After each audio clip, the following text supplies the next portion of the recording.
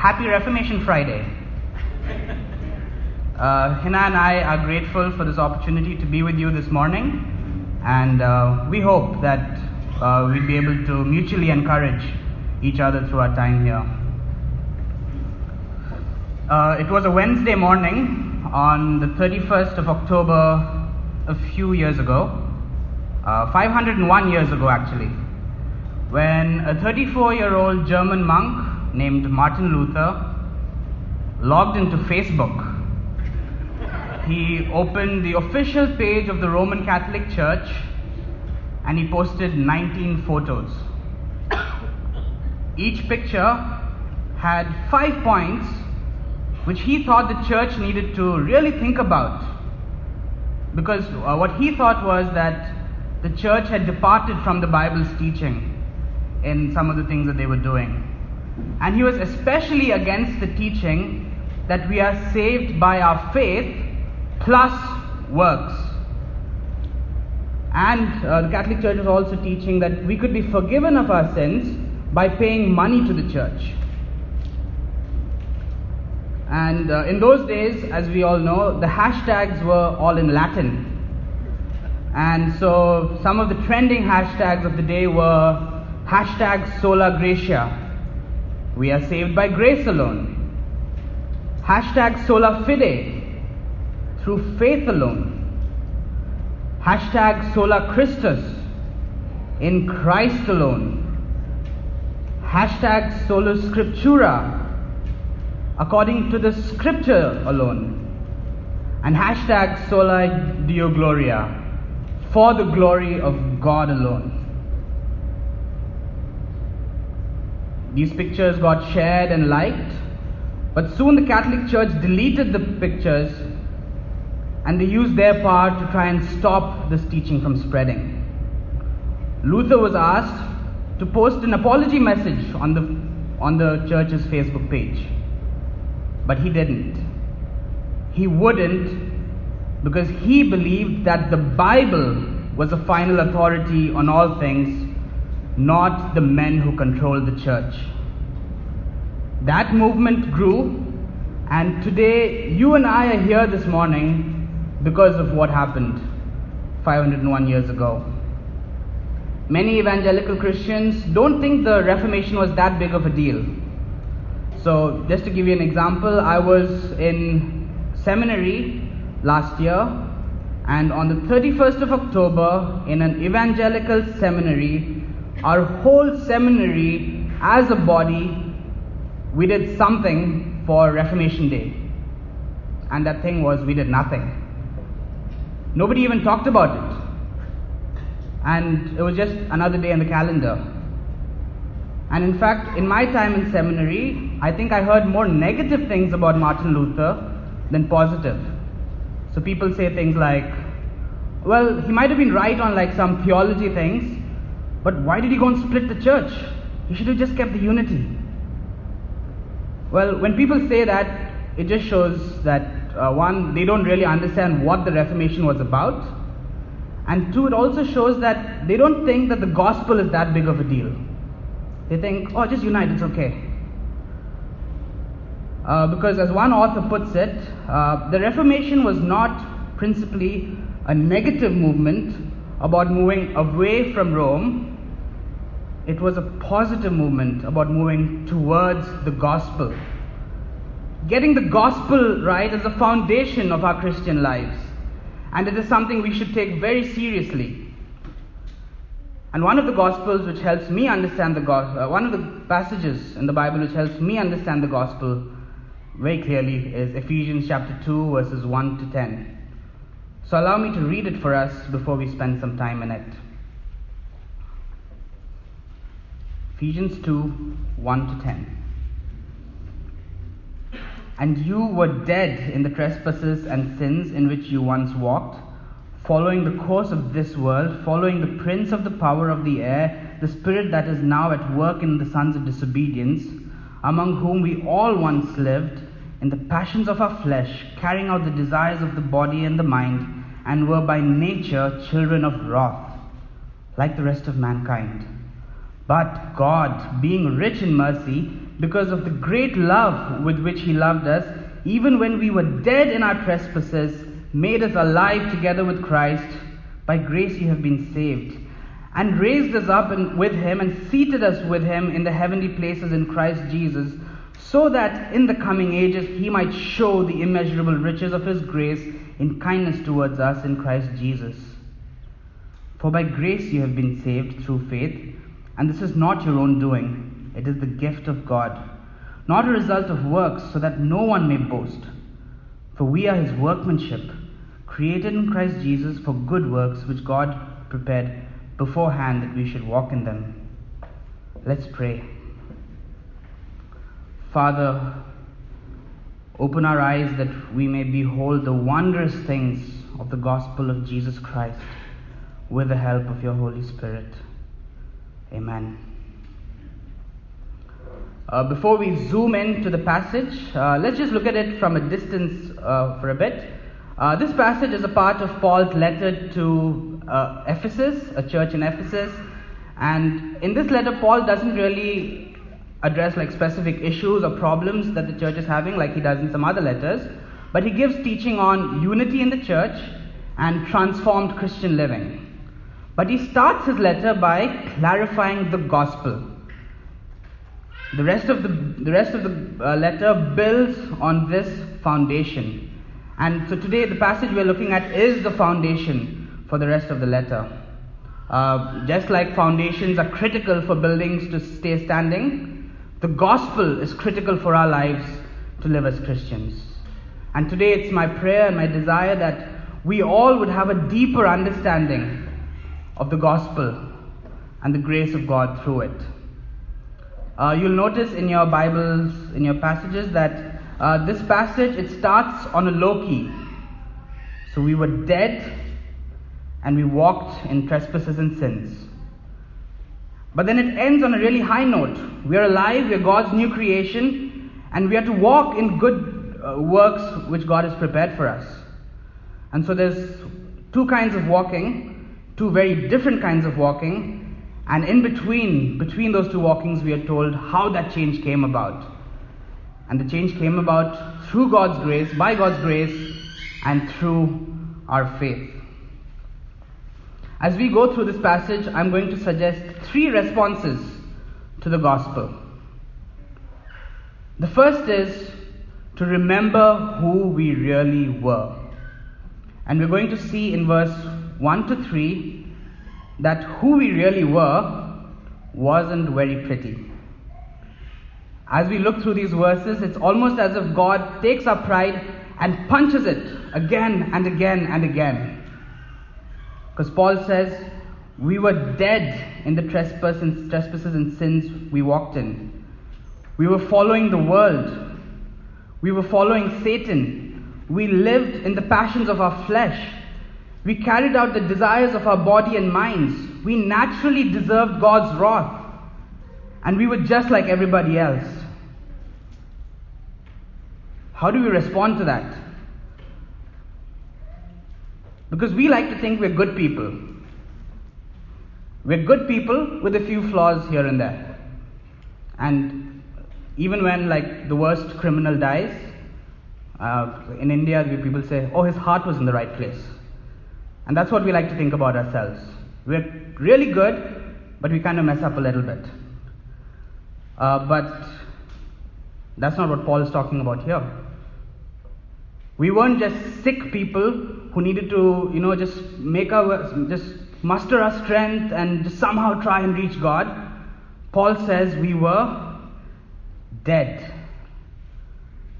And it's actually a bit humiliating. He says, and our lives, the life he describes is just like the life of animals.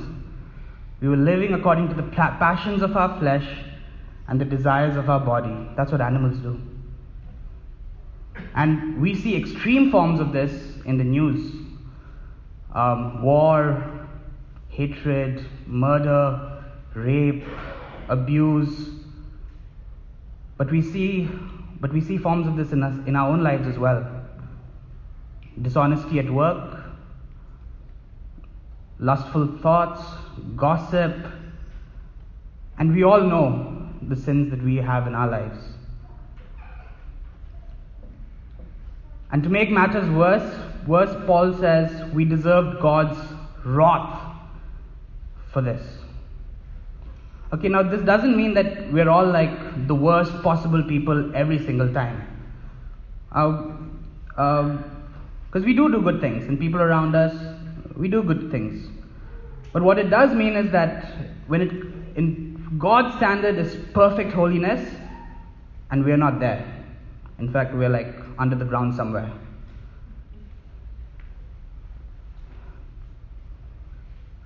Paul says we were dead and we deserved God's punishment.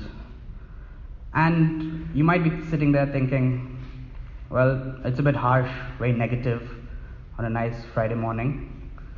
But this has been humanity's problem ever since Adam and Eve ate the fruit which God had forbidden. In Genesis 2:17, God had told Adam, "In the day that you eat of it, you shall surely die."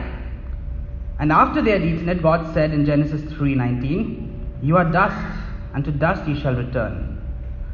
God was not just talking about physical death. Because of sin, Adam and Eve died physically after many years. But first, they died spiritually. In Paul's language in our passage, they were dead in the trespasses and sins. But there's another kind of death which awaits everyone who continues living in sin and doesn't turn to God. According to John in Revelation 21:8, they will experience eternal death in hell. And this is what Paul means when he says, we were children of wrath. We deserved God's punishment.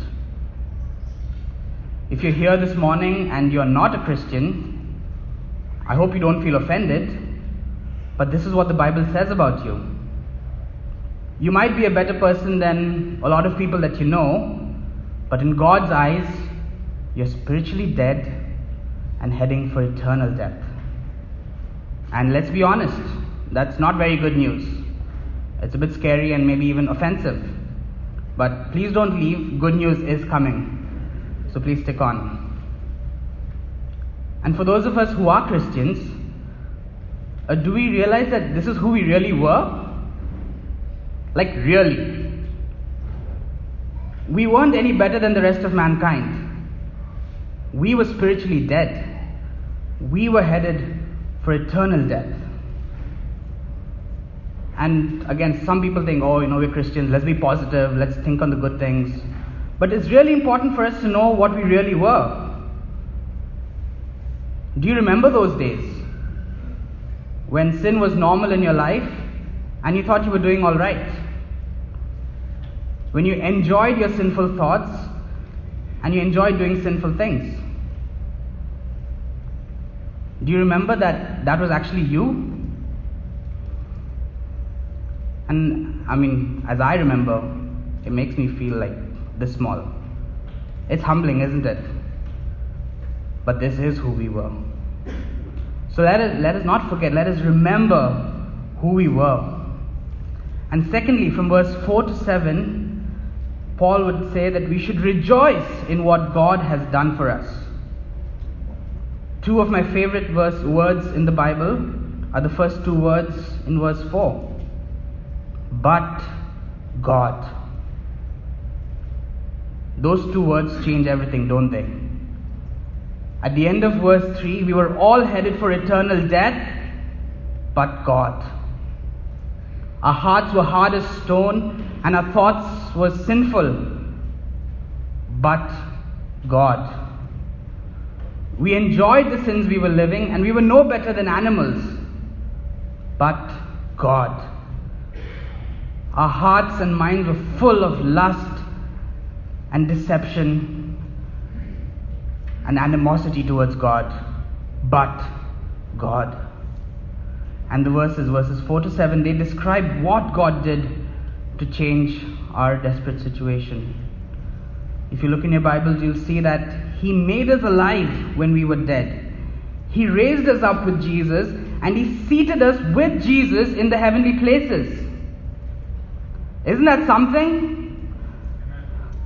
In his prayer in chapter 1, Paul had prayed that the Ephesians would know the immeasurable greatness of his power towards us who believe, according to the working of his great might, which he showed in Christ when he raised him up from the dead and seated him at the right hand in the heavenly places, far above all rule and authority and power and dominion, and above every name that is named, not only in this age but also in the one to come.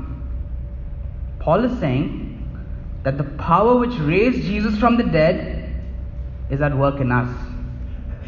And like Jesus was raised from the dead and seated in the heavenly places, we are raised from our spiritual death and we are seated with him in the heavenly places. We went from being spiritually dead and in danger of eternal punishment to being spiritually alive and in possession of eternal life. It's as if we were in prison and getting ready to be executed for treason, and suddenly we were pardoned and made a sheikh. That would be unbelievable, wouldn't it? But God has done something much greater for us as Christians. But why did he do it? Let's look at the verses. God didn't do any of this because we were nice people, or we were, these poor people who needed help, or because we deserved it in any way. But look at the verses. Because God is rich in mercy, because God has loved us with great love, because of God's grace. The reason for God showing us mercy, love and grace is God himself. He acts because of who he is. By his mercy, God has spared us from spiritual and eternal death. By his love, God has loved us even when we were unlovable. And by his grace, God has given us eternal life when we deserved eternal death. But how did God show his mercy, love and grace? So we've seen what he did, we've seen why he did it. Let's see how he did it. When Adam and Eve sinned, they brought God's punishment of death on all of us. But even at that low point, God gave a glimmer of hope for the solution to the problem. In Genesis 3:15, he promised that one day an offspring of the woman would come and destroy the work of Satan. And the rest of the Bible is actually a search for this man. Who is the man who's going to destroy death? And as we go through the 39 books of the Old Testament, we find nobody who can fit that bill. A few dead people come to life, but then they died again. Enoch and Elijah didn't die, but they didn't defeat death in any way. God just helped them escape it. When Jesus comes on the scene in Matthew, the question is he the one? And it looks good for some time. Jesus confronts the kingdom of darkness by healing sicknesses, by exorcising demons, and even raising a few dead people. But then it doesn't end very well. 3 years later, naked, hanging on a cross like a criminal, dead. But praise be to God, because as Peter said on the day of Pentecost, God raised him up, loosing the pangs of death, because it was not possible for him to be held by it. Jesus defeated death. And the amazing thing is, Paul says God made us alive with Christ. Isn't it shocking that God would do that? Remember who we were. Spiritually dead people headed for eternal death. And what does God do? He makes us alive with Jesus. And what's the purpose of all of this? Let's look at verse 7. So that we can all be healthy, wealthy, and comfortable. Let's be honest, that's what we want to see in the Bible. And because we think the whole world is revolving around us, and we think our comfort is the most important thing in the whole universe. And sadly, many Christian so-called people preach that. They say Jesus died on the cross and rose again so that you can be freed from all your sicknesses, you can have all the money in the world, and you can have a really nice retirement. But that's not what Paul says here. Because the Bible and the gospel is not about us, it's about God. Let's look at verse 7. So that in the coming ages he might show the immeasurable riches of his grace and kindness toward us in Christ Jesus. So, in the new creation, which is the coming ages, God wants to show that he is a God of grace. He wants everybody to know that his grace is amazing. It can't be measured. How's he going to show it? We'll be there. The fact that we will be there with God for all eternity will be the ultimate evidence that God is a God of grace. Why is that? Because we are children of wrath. We have no business being with the holy God even for a minute, let alone the whole of eternity. But God. We were spiritually dead and heading for eternal death, but Jesus' death and resurrection means that we will experience what John writes about in Revelation 21. God will wipe away every tear from our eyes, and death shall be no more. Neither shall there be mourning, nor crying, nor pain anymore, for the former things have passed away.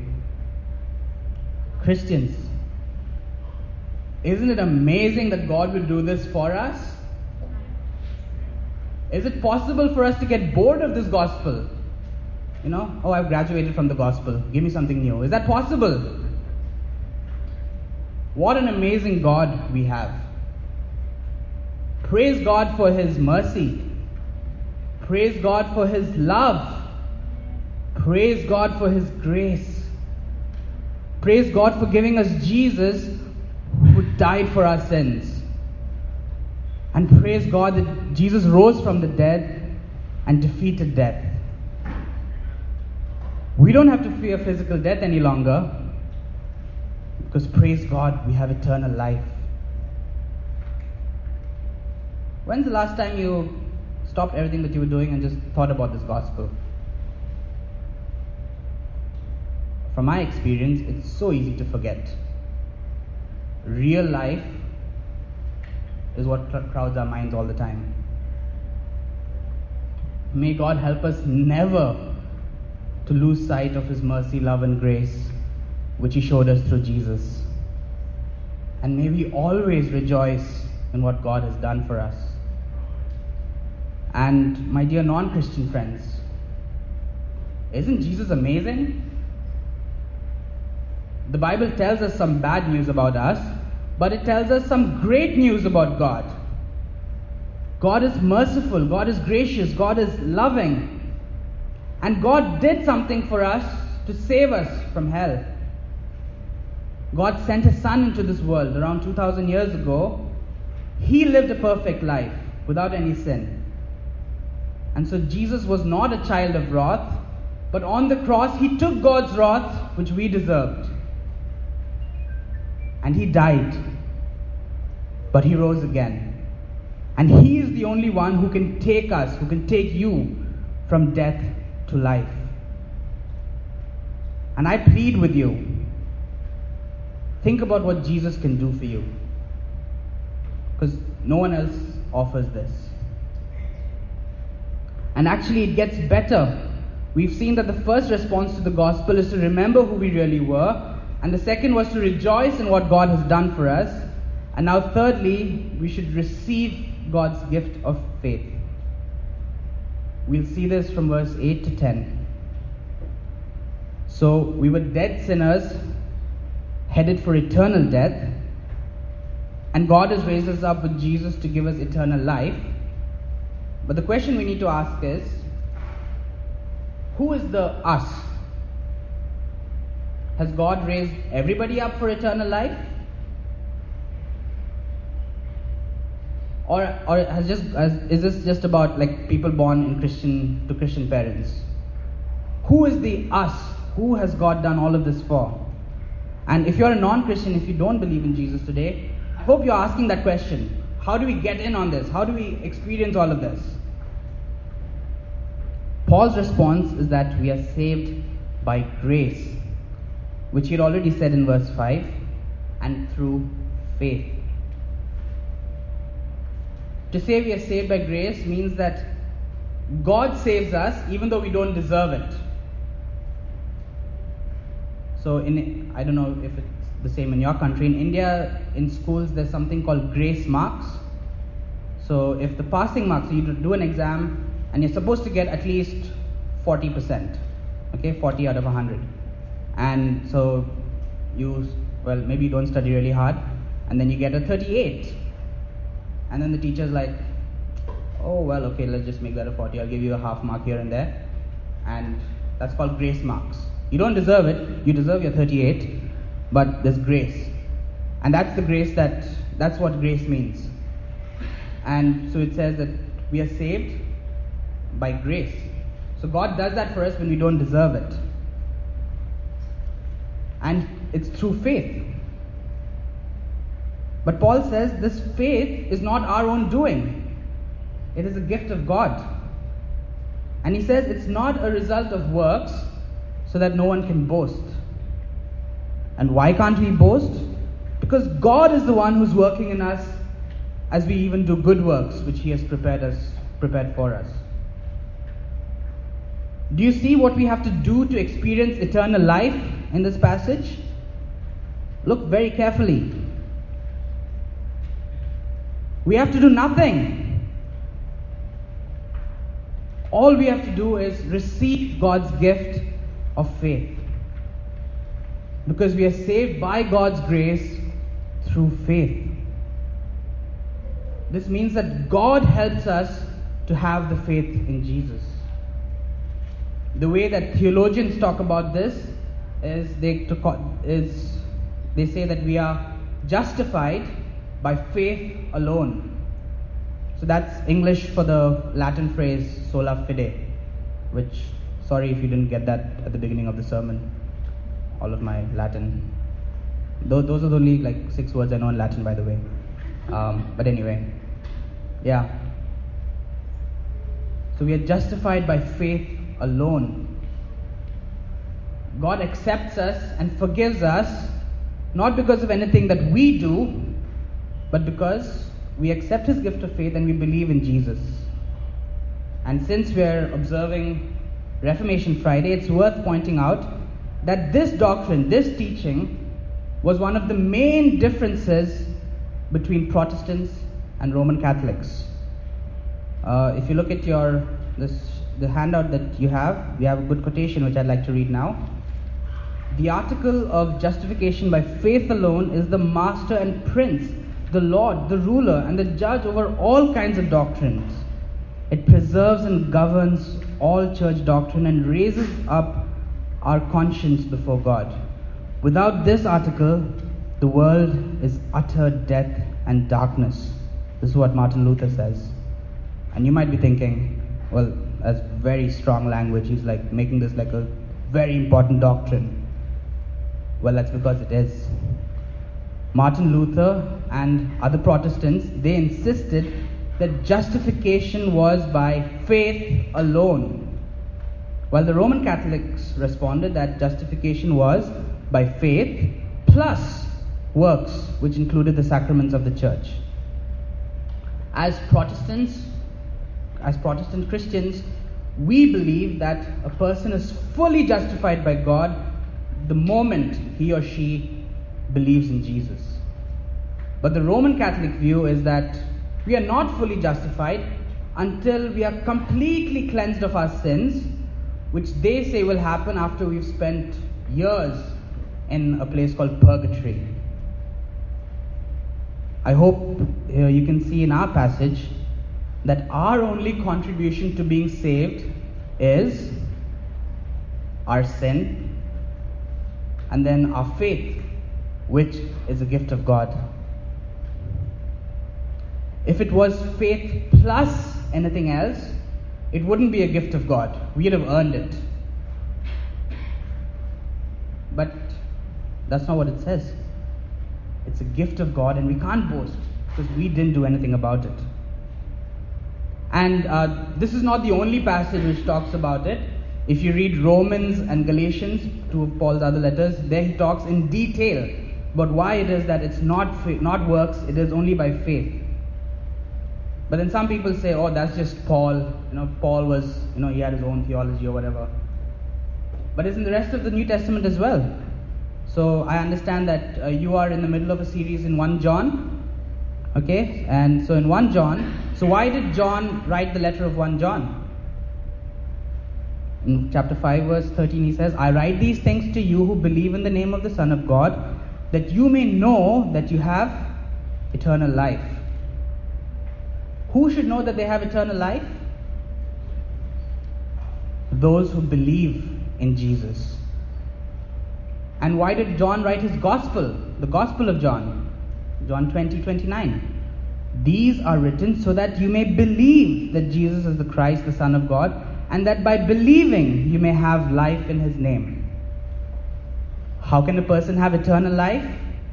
By believing that Jesus is the Son of God who died and rose from the dead. And we see this working in Luke 23, I think very powerfully. So Jesus is hanging on the cross, and in verse 39 to 43 we see a conversation between Jesus and the two criminals who are hanging by his side. One of them is not very impressed with Jesus. He's like, hey man, come on, help yourself, help us with you. But the other expresses his faith in Jesus when he says, Jesus, remember me when you come into your kingdom. And how does Jesus respond to him? He doesn't say, oh man, you're just too late. You need to do all these things. He doesn't say, well, good. Now just spend a few thousand years in purgatory and then we'll meet. Like, sure thing, good job. Is that what Jesus said? Verse 43. Truly I say to you, today you will be with me in paradise. That man, criminal, right? Didn't get the Nobel Peace Prize, one of the worst people around. He believed in Jesus, and that's all he did before he died. And that was enough. Why? Because we are saved by grace through faith. And this is not our own doing, it is a gift of God, not a result of works, so that no one may boast. I think this is something which sets biblical Christianity apart from all other religions. There's nothing we can do to gain God's favor. God doesn't accept us because we've become great people. God knows we're dead sinners.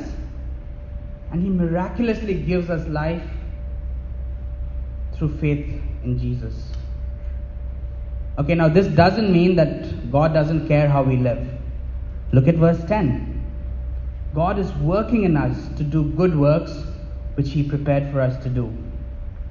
So in verse 1, if you remember, Paul says we are walking in sins and living lives which displease God. But now in verse 10, we are to walk in good works that God has prepared for us. So we don't do these good works so that God will now accept us and be happy with us. No, our good works come because God has already accepted us when we have faith in Jesus. Do you see the difference here? Our faith is the root, and the good works in our life, those are the fruits that are around.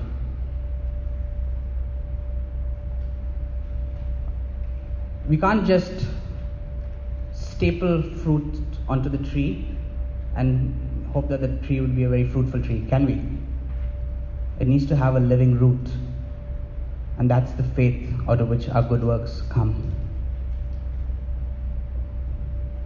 We don't become Christians because we are good people.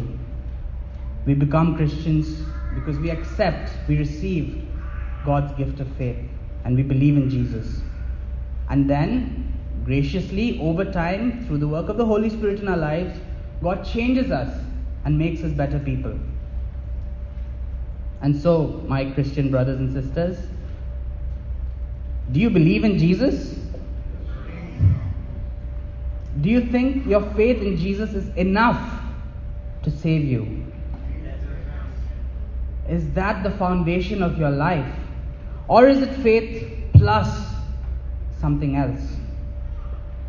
Do you do your good works because you have been saved? Or are you trying to earn your salvation by doing lots of church activities? Yes, it matters how we live. God cares about our lives. But let us not be so foolish to think that God accepts us because we are these really great people and we are not like the other terrible people. And my non-Christian friends, didn't the good news get so much better? God can take you from being spiritually dead and He can give you life. God can take you from being headed for eternal death and He can give you eternal life. And what do you need to do? Just accept that you're a sinner and receive God's gift of faith and believe in Jesus. Jesus is the only one who can take you from death to life, because He is the only one who bore God's wrath to take our death, and then He rose from the dead to give us life. Brothers and sisters, isn't it great that the Reformation preserved this gospel for us? And even more than that, isn't it great that this is the gospel that God has revealed to us? So let us remember who we really were. Let us receive God's gift of faith and let us rejoice in the gospel. Let's pray. Father, we praise You for giving us Jesus. We praise You that through Jesus' death and resurrection, we can also go from death to life. And we praise You that we are saved through our faith alone, which is a gift. Father, I pray that You would help us to hold on to this gift, and I pray that You would give this gift to those who don't have it yet. Amen.